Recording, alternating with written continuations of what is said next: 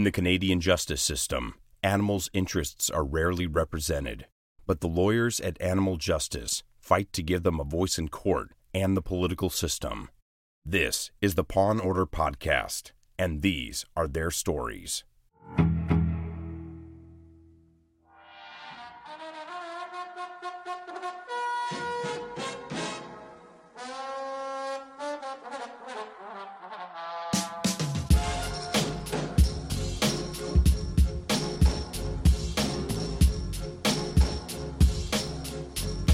Hello and welcome to episode 29 of the Paw and Order Podcast. I'm your host Camille Labchuk, and I'm joined today by... Peter Sankoff is away this week. Peter's away this week because he's on vacation, and next episode he's actually going to be away as well. So I am flying solo today. It is just you and me. I'm going to be talking about the news all by myself and everything that's been going on lately, but I am going to be joined by a special guest for our main segment. Jake Kamens is joining me. He's an animal cruelty prosecutor who specializes in this area from Oregon, and we're going to talk about his work and what he's managed to accomplish. But for now, you guys, it's just me. So I'm really excited about one thing in particular to tell you about today. Our brand new Patreon page has just launched. Patreon.com/pawandorder is the URL. You can go check it out. Patreon is a crowdfunding platform that lets people put their money where their interests lie. So if you really enjoy something that somebody's doing, you can give them a few bucks through Patreon. A lot of podcasts do have Patreon accounts, and now we're joining those ranks. We love putting this show together, and we've been doing it now for over a year. We put out an episode roughly every 2 weeks. And it takes a lot of time and effort and money as well to put on the show. We are generously supported by Animal Justice, and we love doing the podcast, and we're really happy to bring it to you, but we want to make it even better. Your support via Patreon would help us cover the costs of editing the show and also paying a research assistant so that we can better cover the topics that we want to discuss and help you learn about and understand. We find sometimes that as much as we love doing this, it can be a lot to compile episodes, and if we had a little bit of research help, probably you'd get better content and learn more. So we do hope to be able to afford to hire a research assistant for the show through the Patreon program. So go check it out, patreon.com/pawandorder. Our program has membership tiers starting at just $1 a month. And all kinds of perks as well for different levels of support. This ranges from handwritten thank you notes, name mentions on the podcast, shout outs on social media, the chance to dedicate an episode to a human or an animal, or appear on the show even, or get Animal Justice merchandise. But for all levels, you will of course get our utmost gratitude and appreciation. So I do hope you'll go to patreon.com/pawandorder and become one of our vital supporters and help us spread the word about animal law. Maybe by the time we record the next episode, I'll be able to give some shout outs to our early supporters. Okay, well, on to other news. I wanted to tell you about a great new film out called The End of Meat that I actually make a bit of a cameo appearance in, talking about the role of law in making social change. But the film itself is really important and really timely. It tracks the rise of veganism, especially in Germany, where the filmmaker Mark Pierschel is from. And the question that the film tries to answer is, what would our world look like in a post-meat society? How would this look for us, for humans? How would it look for animals? How would it look for the environment? They have tons of interviews with many of the leading figures in the animal protection and vegan movements, including scientists who are working on plant-based or cellular meats, slaughter-free meats where no animal has to die. They've got people who run sanctuaries, people engaged in animal activism and social change. It's a really great documentary. It's open to all kinds of star-studded premieres in places like Los Angeles and Berlin. I encourage you to check it out. If you visit theendofmeat.com, you can find out how to watch it in Canada, but I believe it's available on iTunes and also Vimeo. There's also an option to organize a screening of the film, so if you're looking for an event topic, this might be a good one. I think there's a nominal fee or a small fee, but it can be covered, and there's a grant application to help you fund that if you're interested. So go visit www.endofmeat.com, theendofmeat.com, and check it out. All right, so as usual, it's been busy. I've been going through all the submissions for our inaugural Canadian Animal Law Conference hosted at Dalhousie University this fall. And I gotta say, it looks like we're going to have a stellar program. We've got submissions from Canadian scholars, animal advocates, lawyers, activists, and people abroad too are submitting and just putting together really fascinating proposals for different talks. So I think this conference is going to be a great learning opportunity. I really look forward to opening registration in a few months, and of course, we'll let you know when that happens. The other thing that's been keeping me busy, and we've talked about this issue a lot on the show, is Bill S-203, the legislation that would ban whale and dolphin captivity across Canada. We are down to the wire on this bill, but we're running out of time to get it passed before the next election. Right now, it's going before the Fisheries Committee of the House of Commons, and Marineland and the Vancouver Aquarium, the only two places that still confine cetaceans, are pulling out all the stops to try to kill this bill. And Marineland has come up with a new argument. They're saying the bill has to be amended because they have belugas who are pregnant right now, and if those belugas give birth and produce new whales, Marineland will be in trouble when the bill passes because the bill says you can't acquire any more whales. And I don't think this is a very good argument. I wrote a memo to the Fisheries Committee explaining why we think Marineland's wrong and is just trying to do this to get changes and kill the bill. And we're really hopeful that the Fisheries Committee is just going to pass this bill without amendments. If it is amended, it's a problem because the bill would then have to be sent back to the Senate for approval. And there's pro-captivity senators there that could delay and kill this legislation, which is the last thing that we would want. We just need to get this through before the House of Commons and Parliament rise before the election in June. So if you want to play a role, please, please, please contact your member of Parliament and tell them how important it is to you that this bill gets passed. And as usual, we've got to give a shout out to our amazing podcast sponsor, The Grinning Goat. The Grinning Goat is Canada's vegan boutique. They have a store in Calgary on 17th Street Southwest, and they also have an online boutique where you can buy stuff and they ship nationwide. The Grinning Goat sells vegan products. They're completely cruelty-free. They have an amazing array of footwear, household items, other clothing, and I have to say they're starting to get in some pretty great new spring and summer shoes. So if you're looking to update your wardrobe and your footwear for the new season that's, I hope, soon coming, and hopefully the foot of snow that we still have in Ottawa will soon melt, then I encourage you to check them out. If you use the discount code PAW15 with your order, you will save 15%. And did I mention that they ship nationwide? Okay, on to the news section. So there's been a lot going on at the provincial level around the OSPCA's plans to withdraw from offering law enforcement services in Ontario. We talked about this on the episode the other week, but the OSPCA has said that it will pull out of doing law enforcement when its contract with the province expires on March 31st, which is almost now. And there's been a lot of questions about what is going to come next. Will Ontario step up and put some sort of new system in place? So there have been a couple developments on this front. First of all, Green Party leader in Ontario, Mike Schreiner, asked the government about this issue in question period earlier this week. So that was great to get it on the government's agenda. And he asked what their plan was. The government responded that it was working on a plan, but it didn't really describe what that plan was. So I'm glad to see the issues being discussed in the political sphere, but we still need more details.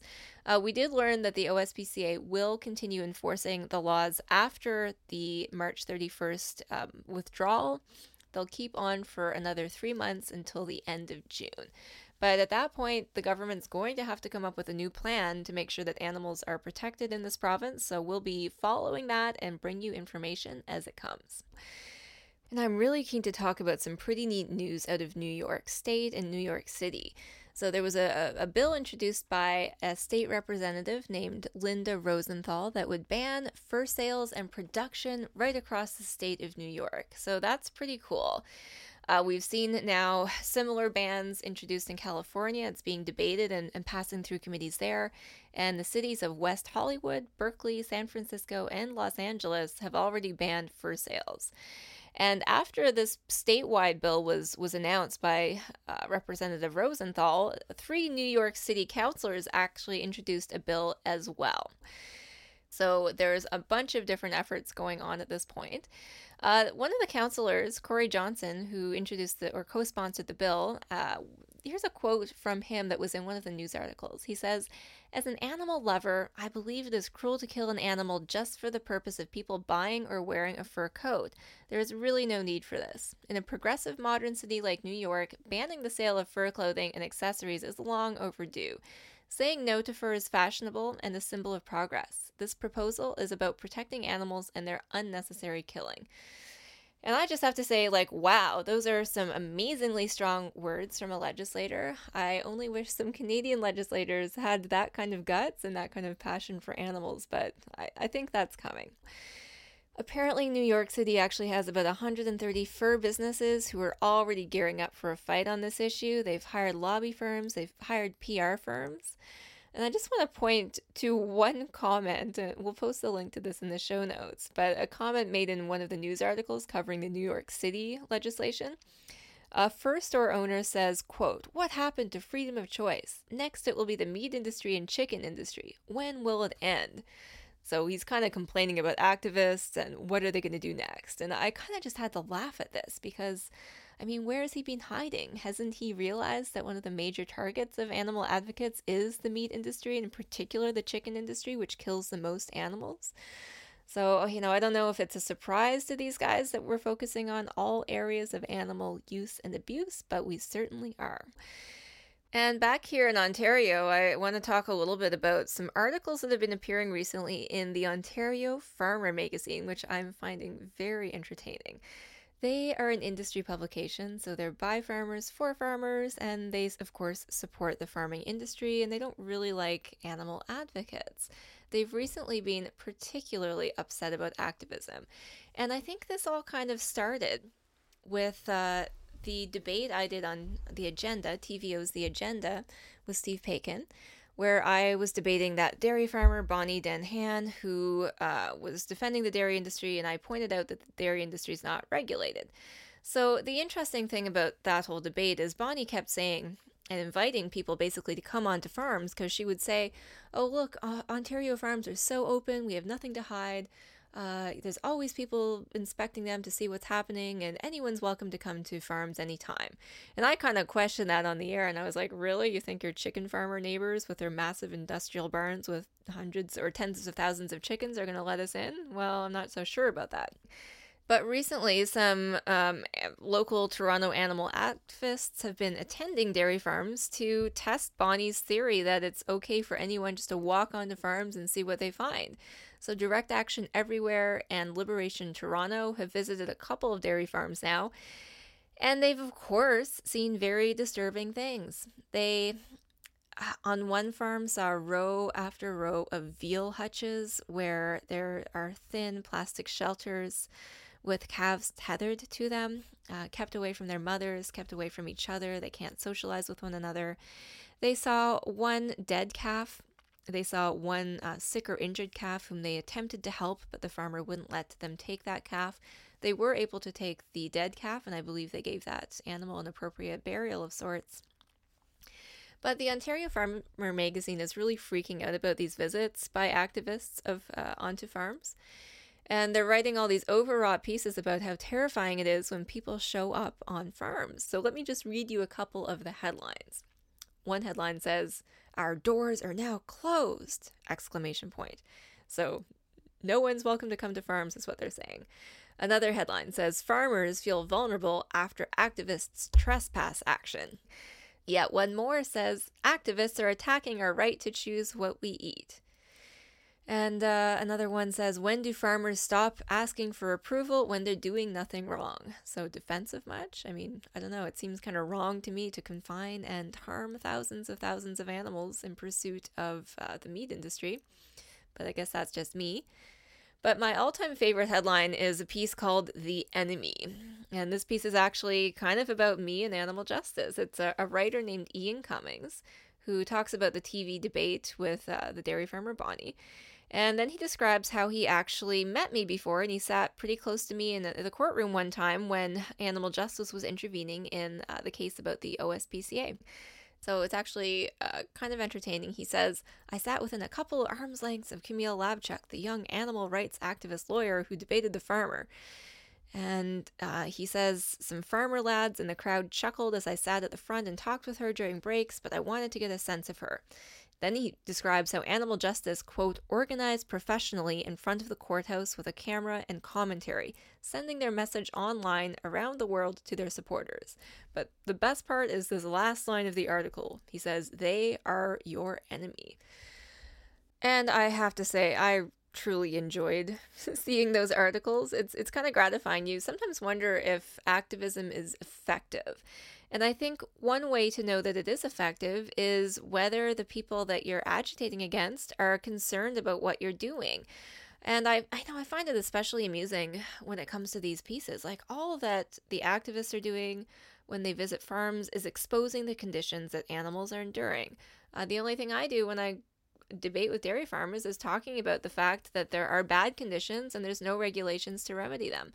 So it's interesting that they were so concerned about transparency that they spend half their magazine complaining about the fact that people might know what's going on their facilities. Sunlight truly is the best disinfectant. If they're not willing to let people see what's happening on their farms, how can the public have any confidence that animals aren't being mistreated? I say that they can't. So we'll keep you posted. I do hope to see some more Ontario farmer articles because they really do make my day. And for our main interview today, I'm joined by a special guest, Jake Kamens. He's Oregon's Animal Cruelty Deputy District Attorney, the very first statewide animal cruelty prosecutor in the United States. In his position, he's available to represent Oregon in criminal animal cruelty cases and has prosecuted over 140 individual cases of animal abuse and neglect. Jake also trains and consults with law enforcement, veterinary offices, animal rescue workers, and lawyers on animal cruelty issues, and he communicates regularly with the media as a subject matter expert and has been involved in legislative drafting and testimony.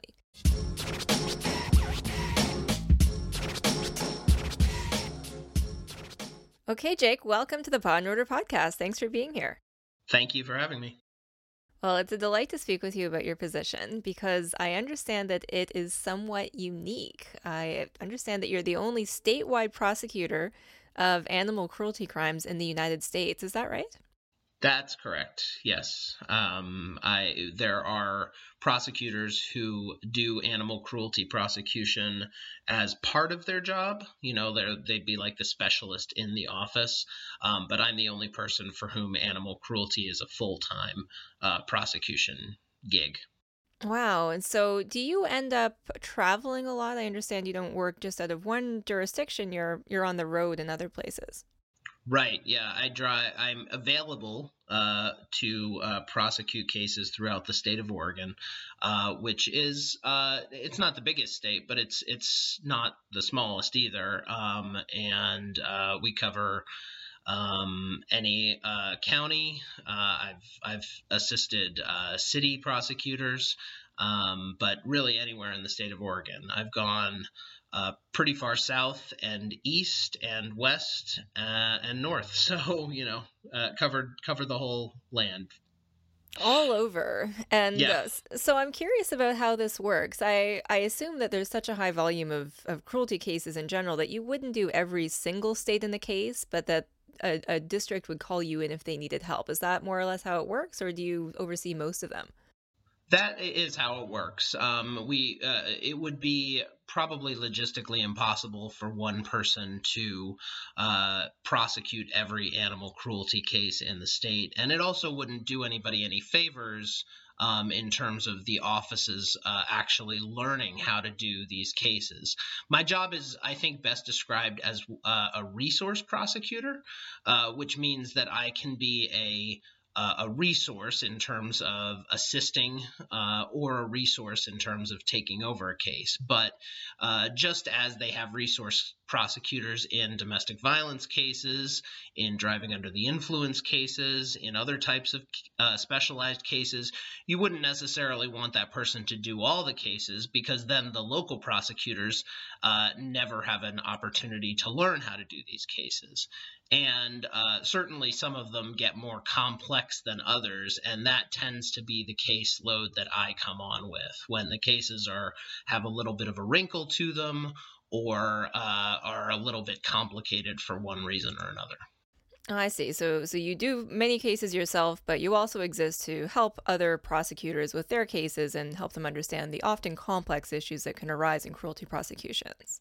Yes, and even moreover than helping prosecutors, I spend a lot of my time training law enforcement officers, because if the investigation isn't done correctly, there's not much that even the best prosecutor can do with it. So if you don't collect the evidence on the front end, if you seize evidence unlawfully, so it gets excluded at trial, if you don't know the right questions to ask the witnesses or the defendants or the victim at the time, you may end up with a worst case. So I do spend a lot of time going to law enforcement agencies and offering trainings and updates, ensuring that these cases are built strongly from the ground up. Got it. Well, I do want to talk in a lot more detail about some of your cases and more about the work you do, but just jumping back for a second, your position is so interesting because not only are you the first statewide resource prosecutor for animal cruelty offenses, but the position is actually funded somewhat uniquely as well by the Animal Legal Defense Fund, our friends in the States who do very similar work to what Animal Justice does. I'm curious just to know a little more about how this partnership came about, that the ALDF is able to support your position. Sure. In 2013, the state of Oregon was doing a number of things in terms of animal cruelty legislation. The legislators were passing a package of bills that came to be known as Senate Bill 6 that really kind of overhauled and strengthened animal cruelty laws throughout the state of Oregon. At the same time, the Animal Legal Defense Fund had seen, from what I understand, how resource prosecution is an assistance to prosecutors on cases that take more time, take more effort, have complicated fact patterns, and they thought that that could be a good option for a statewide resource prosecutor spot. So they partnered with the Oregon District Attorneys Association and the Benton County District Attorney's Office. Benton County is a county in sort of the Willamette Valley here in Oregon.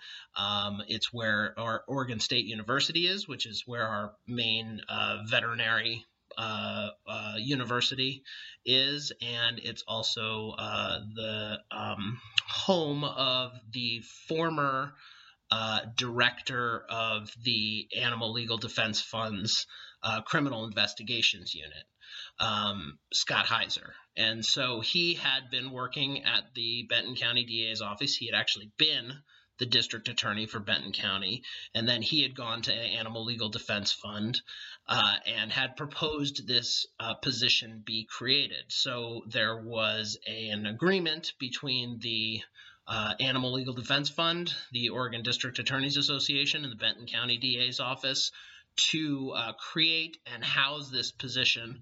And then I had been working as a deputy DA here in Portland for about 4 years and applied for this job. And to no one's shock more than mine, I was given the opportunity to do this work on a statewide basis. Now you asked about the funding of the position and how that kind of works. So the way that it works is the Animal Legal Defense Fund provides essentially grant money to the Benton County District Attorney's Office. The Benton County DA's office then hires me as a contractor. The work that I do is entirely for elected district attorneys of the state.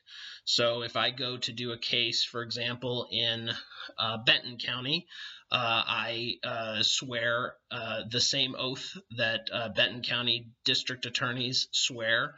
And on that particular case, I am working under that district attorney's purview. So I don't have any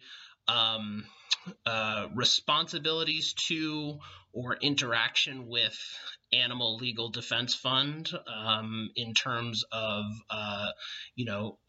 them telling me what to do on my cases or me asking them what I should do on my cases. My case-based discussions are between me and the the district attorneys that appoint me. I have talked to ALDF, as have many prosecutors throughout the state on an ongoing basis, about legal updates, about expert witness fees, but these are things that ALDF has been providing for, I think, going back 30 years. So I'm paid by the Benton County DA's office, and I'm responsible to the district attorneys who appoint me on their cases. Oh, interesting. So two things come to mind. First of all, every time I speak with an American, I'm still just blown away by the idea of elected district attorneys, which is so foreign to us in Canada. So I don't have any comment on that other than that I'm always surprised by it, but it's interesting to us. And second of all, that's thanks for explaining a little bit about the arrangement. It's curious to me because we've had a lot of discussion in Ontario recently and in Canada in general about the proper roles of law enforcement and prosecution in the system, and what private elements are appropriate to introduce. And I'm thinking particularly of a case that Animal Justice was involved with. I'll just fill you in on it briefly. It's called the Bogarts case, and it was a constitutional challenge to the Ontario SPCA, which is a private charity but enforces public laws. And we can talk about law enforcement in Oregon and how that works, but the court said that they were concerned over, essentially privatization of prosecutions, or in this case, it was investigations. Mm-hmm. And I know it's a different situation because we're talking about investigations versus prosecutions, but I'm wondering if you've ever encountered these concerns in a case. Has any enterprising defense counsel ever tried to raise prosecutorial independence in any of your animal cases? Have you found that comes up?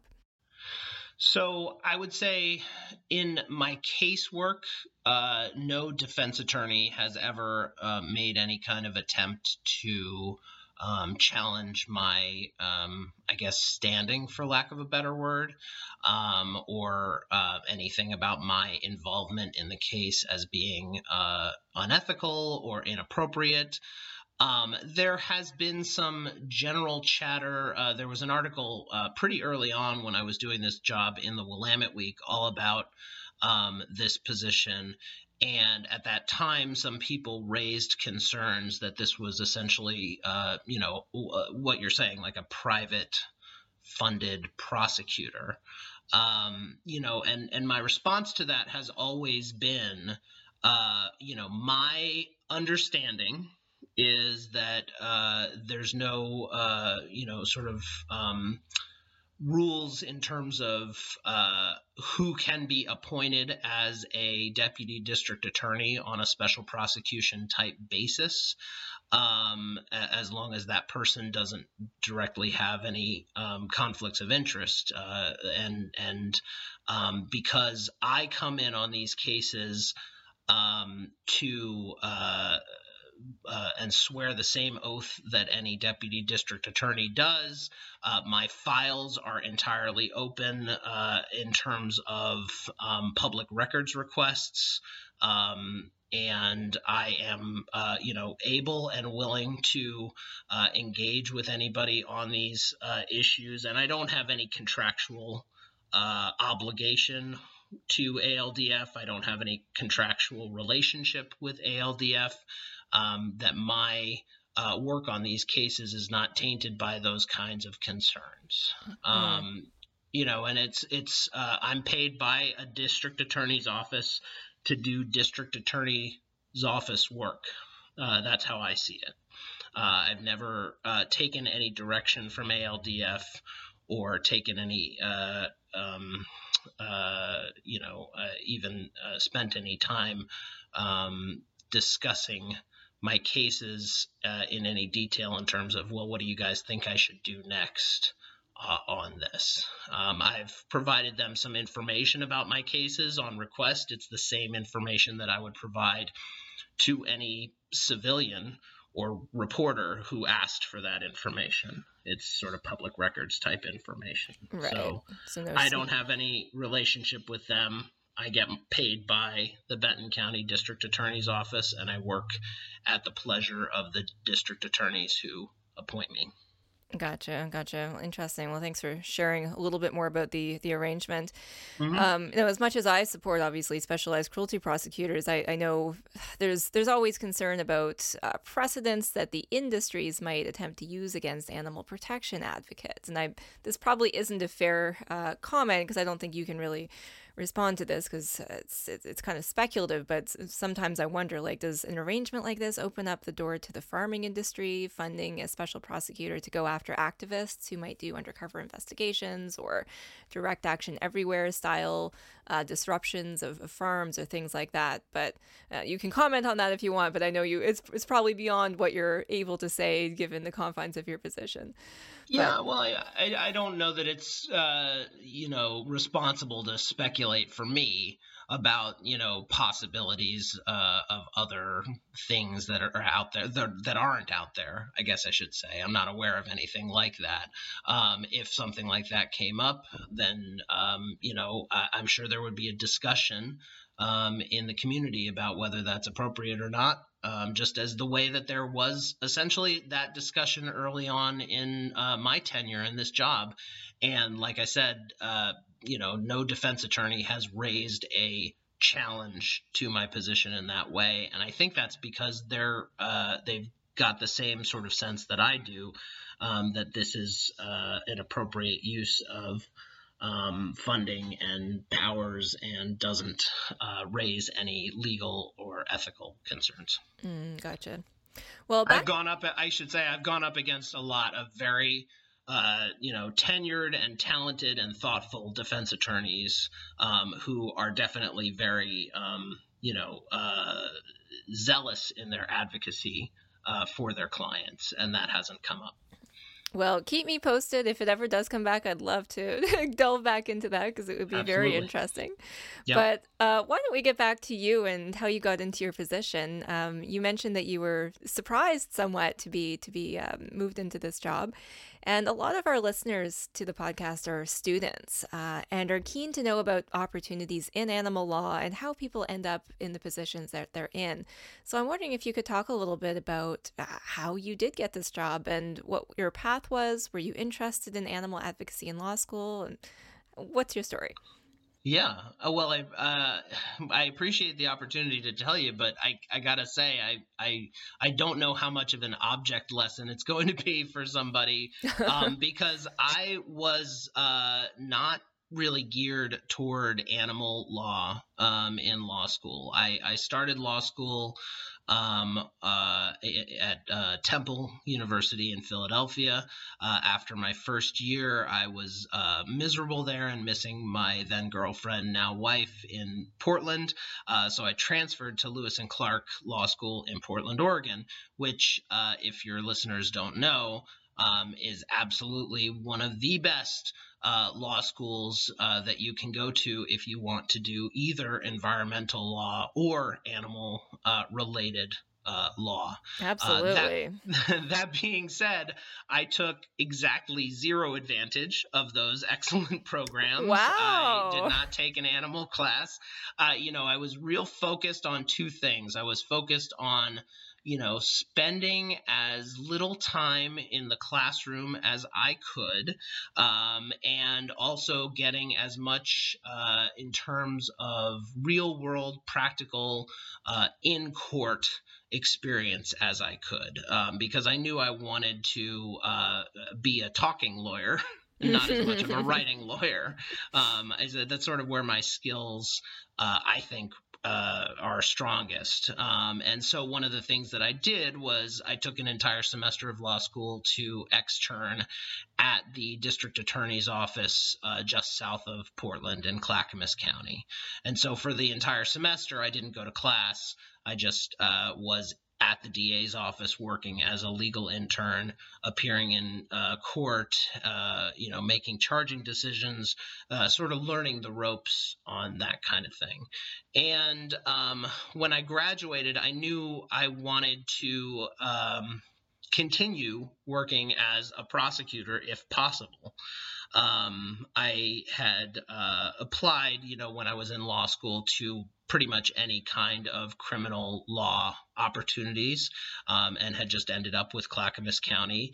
And then at that point really got a taste for and an appreciation of the job that prosecutors do. I really enjoy the challenge of prosecution, and I enjoy the ability to make positive change in people's lives, both victims and defendants, in making this messy system work as best as we possibly can. So, when I graduated from law school, I applied at all the local DA's offices in the area. A few months after taking the bar, a job came through at the Multnomah County District Attorney's Office. Multnomah County is the county that includes Portland and some of the outer suburbs of Portland. And it's the highest population county in the state of Oregon. And it was also the one that I essentially lived in at that time. So it was a good fit. And I started working there, maybe a month after I learned that I had passed the bar. At the DA's office, they kind of do, or at the time that I started there, their practice was a bit of throwing you in the deep end of the pool. When I was there, the way that it worked was on Thursday of every week, you would get a stack of cases, most of which you'd never seen before or heard of, and those would be your cases for trial for the following week. Oh, so you can spend your whole weekend prepping for cases. Exactly. Yeah, exactly. You can spend your weekend, learning about all the witnesses that haven't been called and all the police reports that you have to make sense of and all the evidence that hasn't been ordered from the police locker room for you. So you can be ready for trial. The other thing that would happen, that was best case scenario, because the other thing that would happen is you would be assigned to say 2 trials in front of two different judges on the same day. You would get them both ready for trial. Both judges would say, all right, we're ready to go to trial. Who's trying this one? Who's trying that one? And you would find one of your hapless colleagues who didn't have a trial that day and say, guess what? You have a trial today. Here's the file. Jury's ready for selection down in courtroom 200. So, the efficiency of the criminal court system. I can relate. I used to be a defense counsel and experienced many of those same issues that you would have had from the other side. So yeah, it sounds like trial by fire. Yeah, well, I mean, the thing that I always envied defense attorneys on this was, if a defense attorney had 2 trials, the courts wouldn't make them hand one off to another defense attorney, because defense attorneys, obviously, they're protecting their clients' rights, and they know their cases inside and out, and it's really important, that a person not be represented by somebody who they'd never even met on the day of trial. So those cases would get set over. Prosecutors are fungible. You can swap one in for another, and the court really doesn't care that you've never seen the case before. So that was our special joy in doing those cases. Oh, that's funny. I'm pretty sure that judges would have thrown me down in the jail cells in contempt of court if I'd scheduled 2 trials at the same time. Never happened, thankfully, but yeah, it's tough. Well, this is all a long way of saying that there were some cases, even on the misdemeanor level where you start out, where that was not the way that they were dealt with. These would be cases that would have particularly vulnerable victims, cases that may have had some kind of made some kind of a splash in the local media, or animal abuse and neglect cases. Those cases, that class of cases, were always handled. They were specially assigned, which meant that as soon as they were charged, they would be handed to one particular deputy district attorney, and it would be specially assigned to that person. And what that would mean is that whatever was happening, that was your case. You were getting it ready for trial. You were making sure that all the motions issues were fully litigated. You were making sure that all the witnesses were where they needed to be when they needed to be there. You took special care of those cases. There was a policy that if a case had an animal victim, it would be specially assigned at the DA's office. I believe that still is intact today, although they've changed around the way that they sort of handled cases there generally, so that it's a little less fraught, I think. But even at the time that I worked there with that system in place, animal cases were always specially assigned. And again, this is one of those just sort of random coincidence things. For whatever reason, I ended up with, I would say, more than my share of animal cases as specially assigned cases. I didn't ask for them. I didn't really seek them out. But when it came time to hand those cases out, my supervisor at the time, for whatever reason, would hand them to me. So I had done these massive hoarding cases, these kind of like really sad neglect cases. One of the first specially assigned cases I ever did, I remember, was a case with a woman who had gotten a dog from the local animal shelter, and the dog had just sort of stopped eating. Like had sort of like slowed and stopped eating at a certain point. And she basically did nothing. She didn't take it back to the animal shelter. She didn't take it to the vet. She didn't do any of the sort of basic things that you would expect a person to do. And sad to say, the dog starved to death and died. And, it was only because I don't even remember what the situation was. I think a neighbor maybe, which is, how a lot of these cases get started, saw the dog dead in a kennel on the back porch and called animal services, who, they came out and checked and found this. And, she said, I just didn't know what to do. He just wasn't eating. And it just was one of those situations where, minimum care requirements were obviously not met in the realm of either veterinary care or food or both. And so I handled that case and several others, and really got a taste for these cases in terms of how they require a lot of thought, and they require a lot more sort of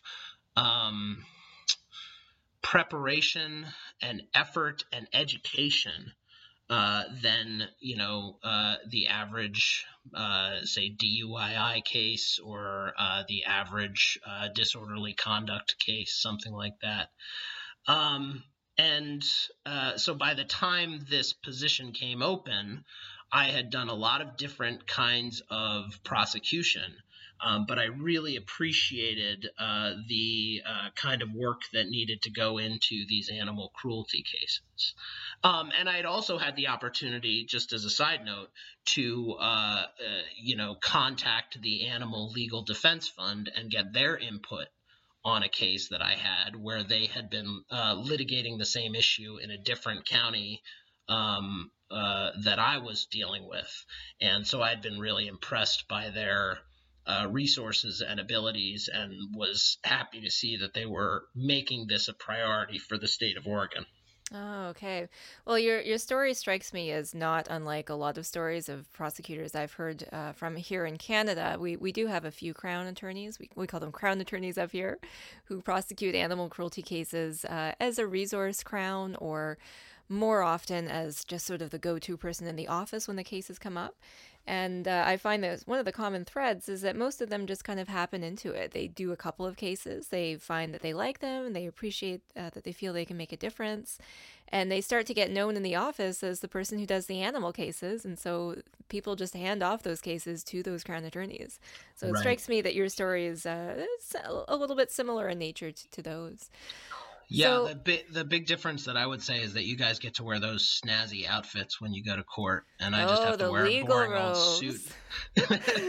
The legal robes are great because you don't have to think about what you're going to wear. But unfortunately, you only get to wear them in the higher levels of court, which not usually the cruelty cases make it to. But Oh, okay. All right. yeah, it's too I bad. wasn't clear on that. I take all my education on Canadian legal system from like just comedy sketches and things. So I just think big wigs and big robes. Yeah, thankfully we don't have the wigs up here either. But Oh, nice. yeah, that's just I think it's just the UK and Australia, but probably some other Oh, okay. places too. But I do enjoy the robes. They make it a lot easier to get dressed in the morning. I bet. So, Jake, I wonder if you could tell us a little bit about some of the cases that you've done that are most unique, or you're most proud of, or are most precedent setting. Do a few of them stand out to you? Sure. Well, one that was pretty big early on is was a case out in Polk County, which is just west of Salem, Oregon, which is the capital, and that is a case called State versus Robert Silver. It was a case actually not even 3 months after I started in the position, or just after 3 months, I was called out because local law enforcement was doing a warrant service on this property that they had received multiple complaints about. The property was known as Jocelyn's Alpaca Ranch. I didn't know at the time really anything about alpacas, and I just started this job, so I was sort of just getting my feet wet, learning about all the new law changes that had just been made, all the issues that came up around it. I had never accompanied police on a warrant service before, so I was really thrown in the deep end on this one too. And when we went out, we actually went out two different times, once to search and then another time to seize the animals.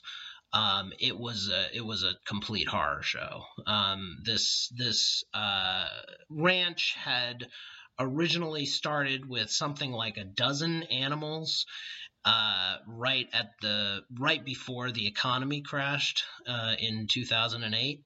And by the time we got there in 2013 in December, there were like over 150 animals of various ages and genders all mixed in together. There was nothing keeping them sort of separated. And they were in what the veterinarian described as feedlot conditions. Oh, dear. Yeah, which alpacas, that's not anywhere close to ideal. They're not feedlot type animals. And you can talk about, the ethics or what have you of feedlots in general, but alpacas are not well suited for that type of condition. It had been a particularly cold winter, particularly wet winter, and these animals looked awful. There were multiple dead animals in wherever you looked. The ones that you saw that were still on their feet, they still had that like shaggy fur coat, so you couldn't really tell from looking at them from a distance. But as soon as you walked up to them and put your hands on their sides, you could just feel the bones sticking out through their sides. So Oh, just totally it emaciated, huh? totally emaciated. I have pictures of them where there was a huge tree kind of in the middle of their enclosure. And you could tell just looking at where the alpacas sort of stood and the line of the tree bark that the alpacas had stripped the tree of its bark as far as their necks could reach. Oh. So they just had totally taken the tree out. They were chewing on plastic tarps to try to get any kind of protein. They were like suckling on each other's backs. It was disturbing. So wow. This case happened, like I said, it was a few months after this package of bills had just been passed by the Oregon legislature for the first time, making animal neglect as opposed to animal abuse a felony eligible offense. Right. So, and I'm just going to pause for a second to Yeah. explain to some of our Canadian listeners. In Canada, we use the terms misdemeanor.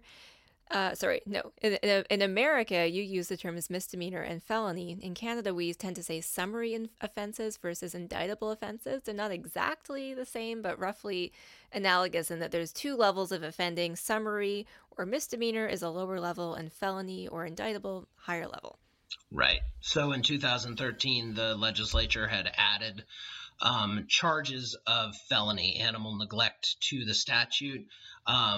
There's the main way that you would commit neglect as a felony would be failing to provide minimum care to a certain number of animals at the same time. Right. So that's designed for larger cases. Right. Larger cases. There's also conditions by which if you neglect an animal and the animal dies and there's a minor child present, that can become a felony. But the main thing is the number of animals involved. And so what's the practical difference if you're prosecuting a case between doing it as a misdemeanor and as a felony? A couple different things. First of all, a misdemeanor case can be charged with just at the discretion of the deputy district attorney who's doing the charging decision. Essentially, the police make an arrest or cite somebody into court. The district attorney then gets the reports, reads them, decides was there a misdemeanor committed here. If they say yes, then they write it down on what's called a district attorney's information, which they file with the courts, and the case gets started. If you are looking to charge somebody with a felony offense, you either have to go through the grand jury process, which means that you bring your witnesses in front of a group of 7 individuals from the community, you put your evidence on, and they decide whether there's enough evidence to go forward. Or in some circumstances, you have to have a preliminary hearing where a judge hears your evidence and then makes the decision as to whether there's enough evidence to go forward. Okay. So that's the procedural difference. The difference in outcome is that a misdemeanor typically carries up to a year in jail as a punishment and fines up to something like $6,250, I think is the max.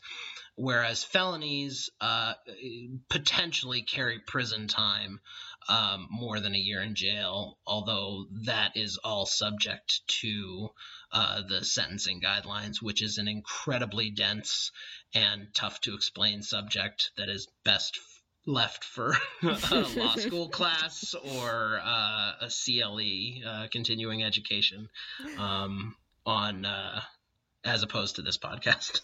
Got it. Well, I'm sure our listeners will be more interested in the details of the case anyway and what went down.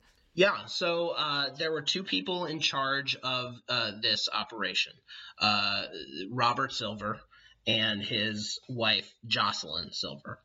Now, because it was a felony offense, it was subject to what I just talked about, the criminal guidelines, and all that you need to know about it for this story is that the way people's sentences are decided on felony cases is a combination of how serious the particular offense was and how bad their prior criminal history was.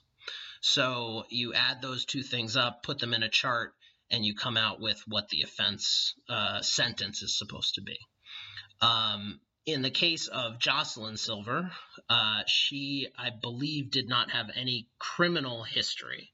So she was going into this case looking at a presumptive sentence of probation. And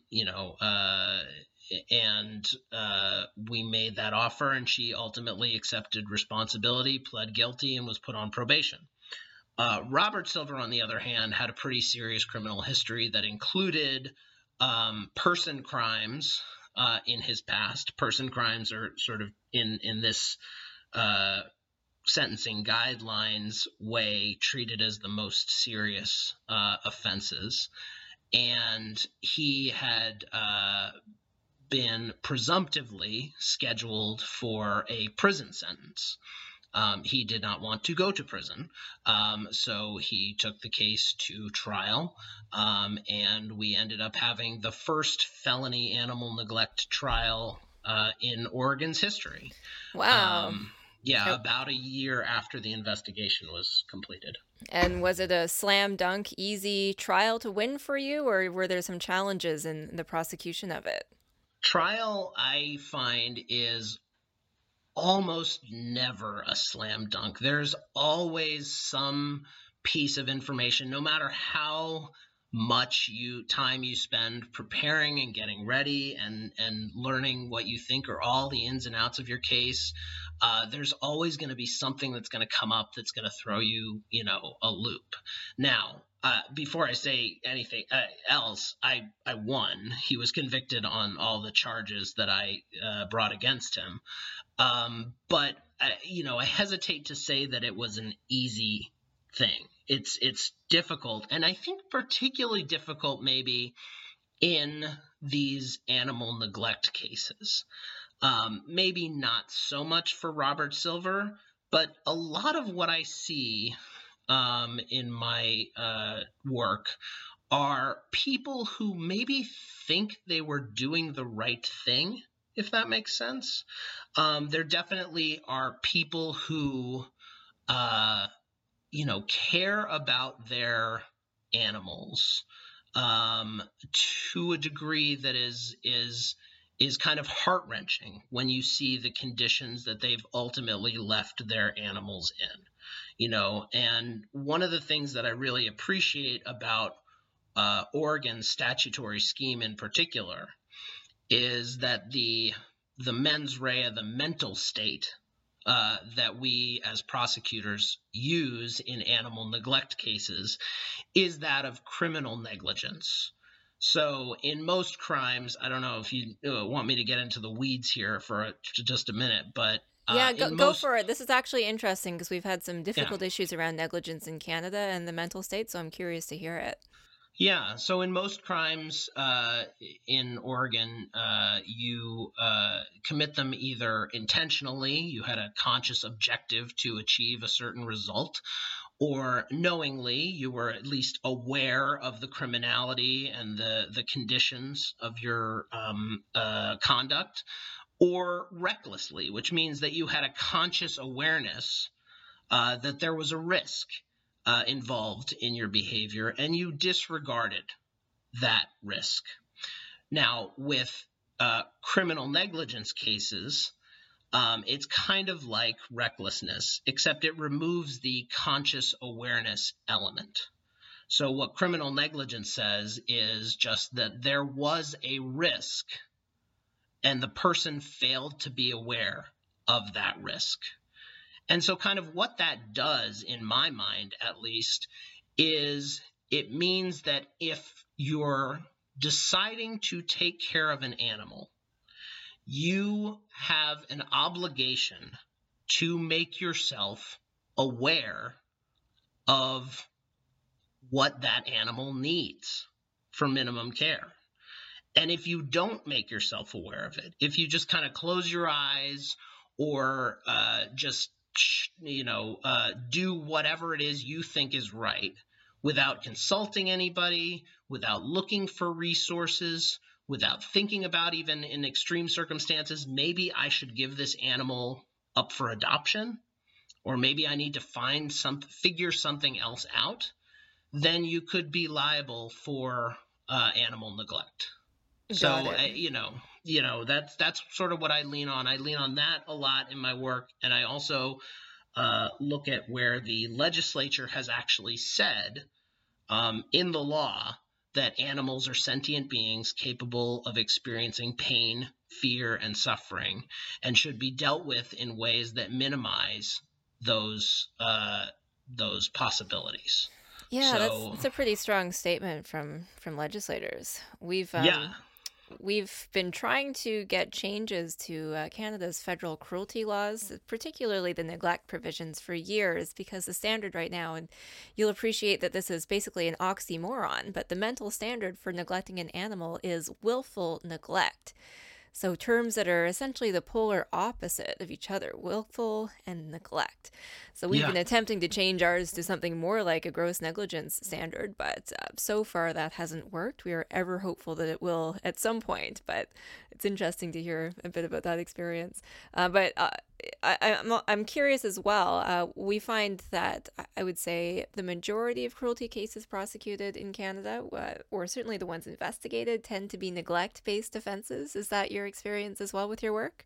Yeah, it is. I think, and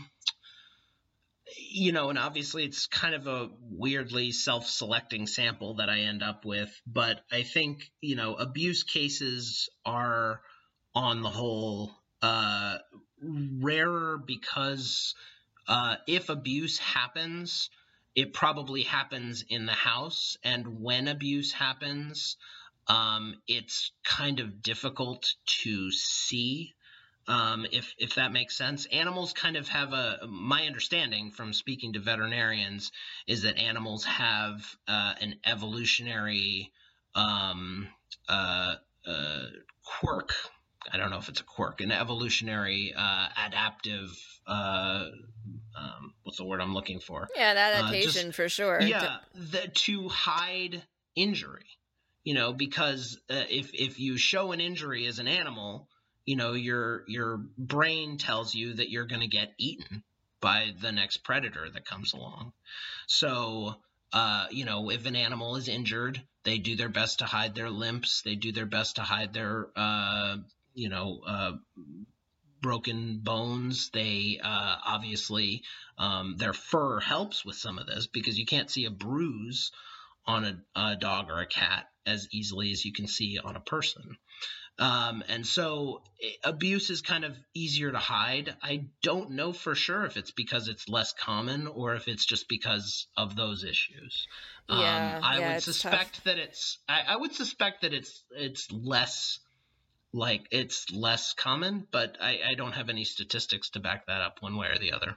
No, that's one of those things. It's pretty much impossible to study, but I'm glad you bring up those issues because I did want to ask you about some of the particular challenges that you face when prosecuting animal cruelty offenses. And I think that the number one challenge right off the bat is that animals can't report abuse themselves, not in the way that they would go down to the police station and report it to police officers for sure. They can sometimes indicate this or have signs on their bodies, but I'm wondering what other challenges that you face in the work that you do in these prosecutions and how you try to get around them. Well, a big one that's definitely a big one, but one that I see even more often maybe is the issue that I'm one of the few prosecutors for whom most of my cases have evidence that is living. So if an animal is seized, it's both a piece of evidence in my case and a living creature that, as we just discussed, requires care and feeding and minimum, provisions. So I a lot of times work with agencies, particularly in more rural counties, where they don't necessarily have the ability to house, abused and neglected animals for extended periods of time. Right, and it can be a year, it could be 2 years, it could be a long time before a case gets to trial, right? Yeah, absolutely. It can take a long time, and obviously those animals need ongoing care, while the case is pending. So one of the things that Oregon law allows for is called pretrial forfeiture.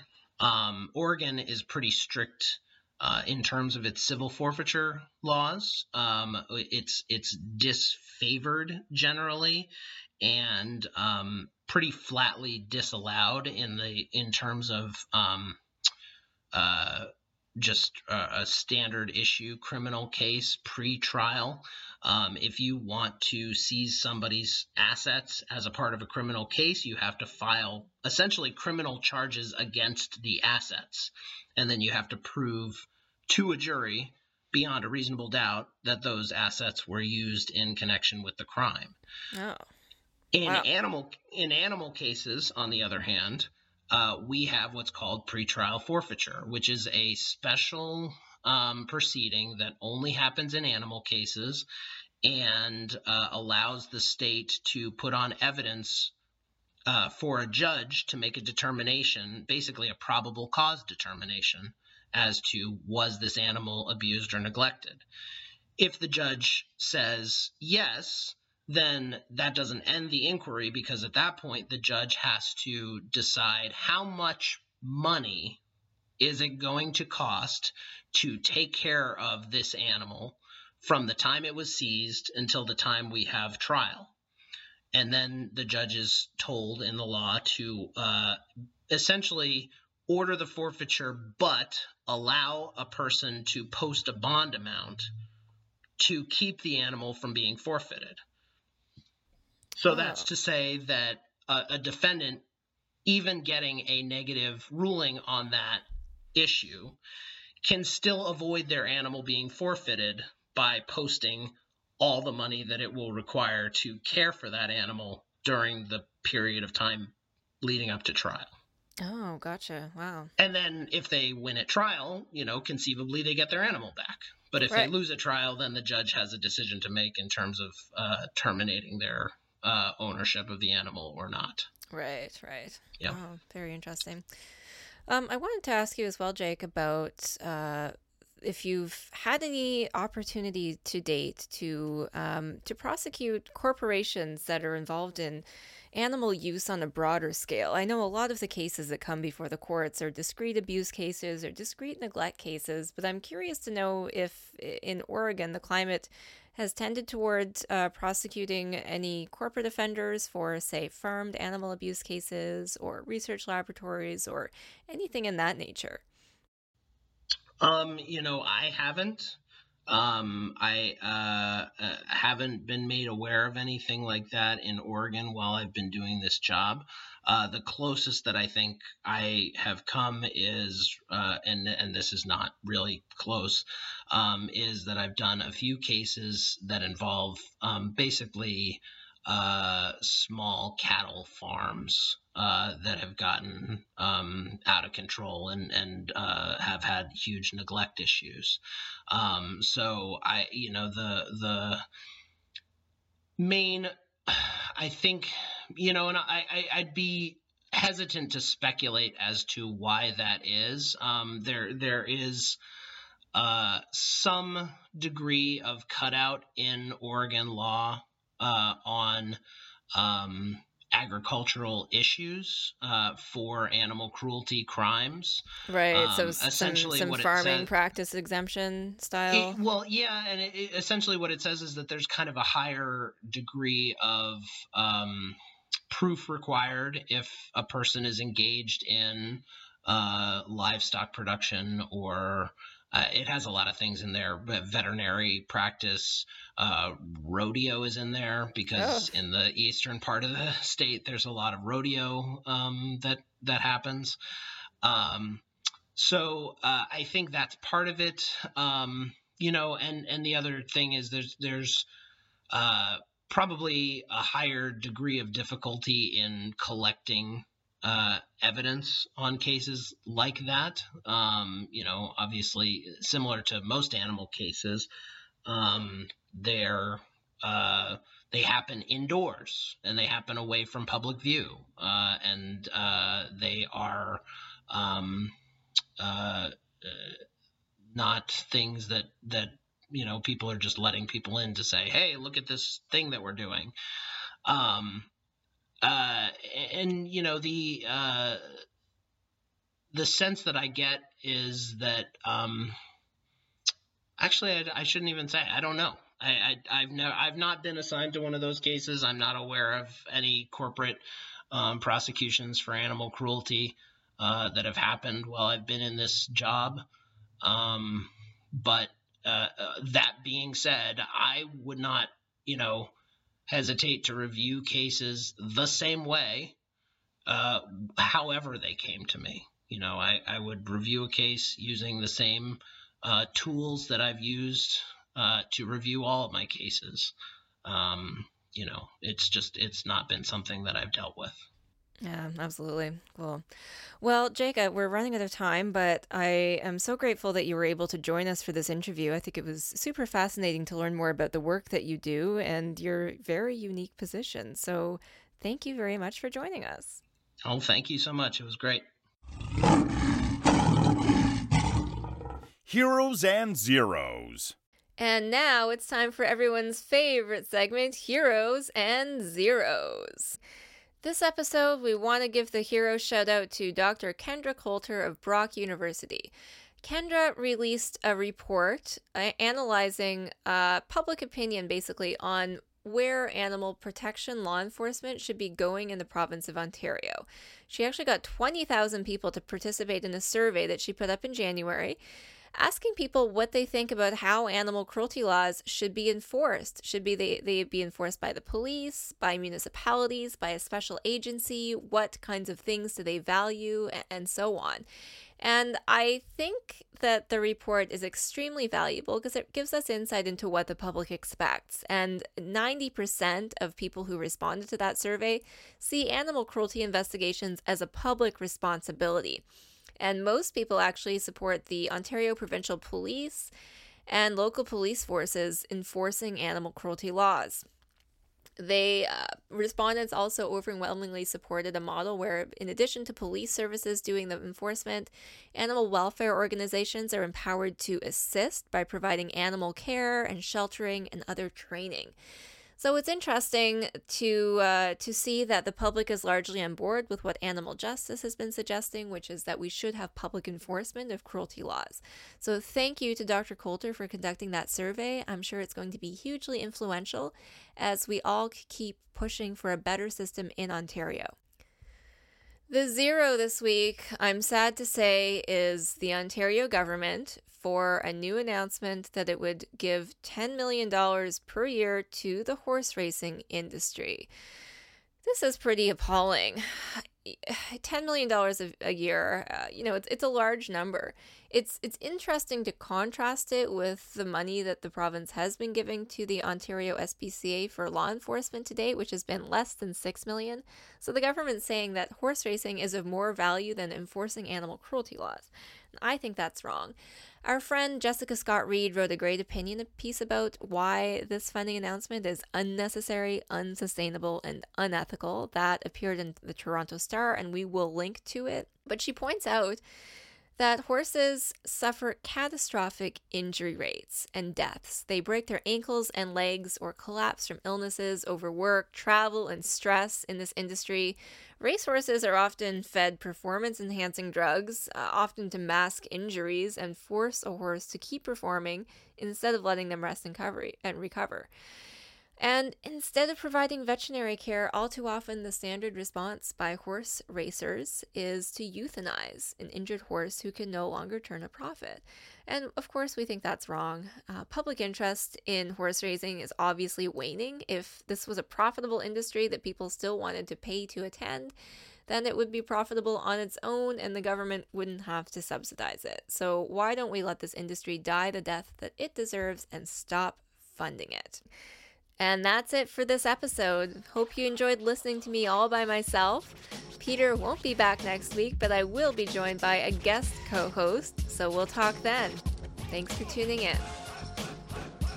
We'd like to thank our listeners for tuning in today. We'd love to ask you to subscribe to the Paw and Order podcast using Apple Podcasts, Stitcher, Google Play, Spotify, or your other favorite podcatcher.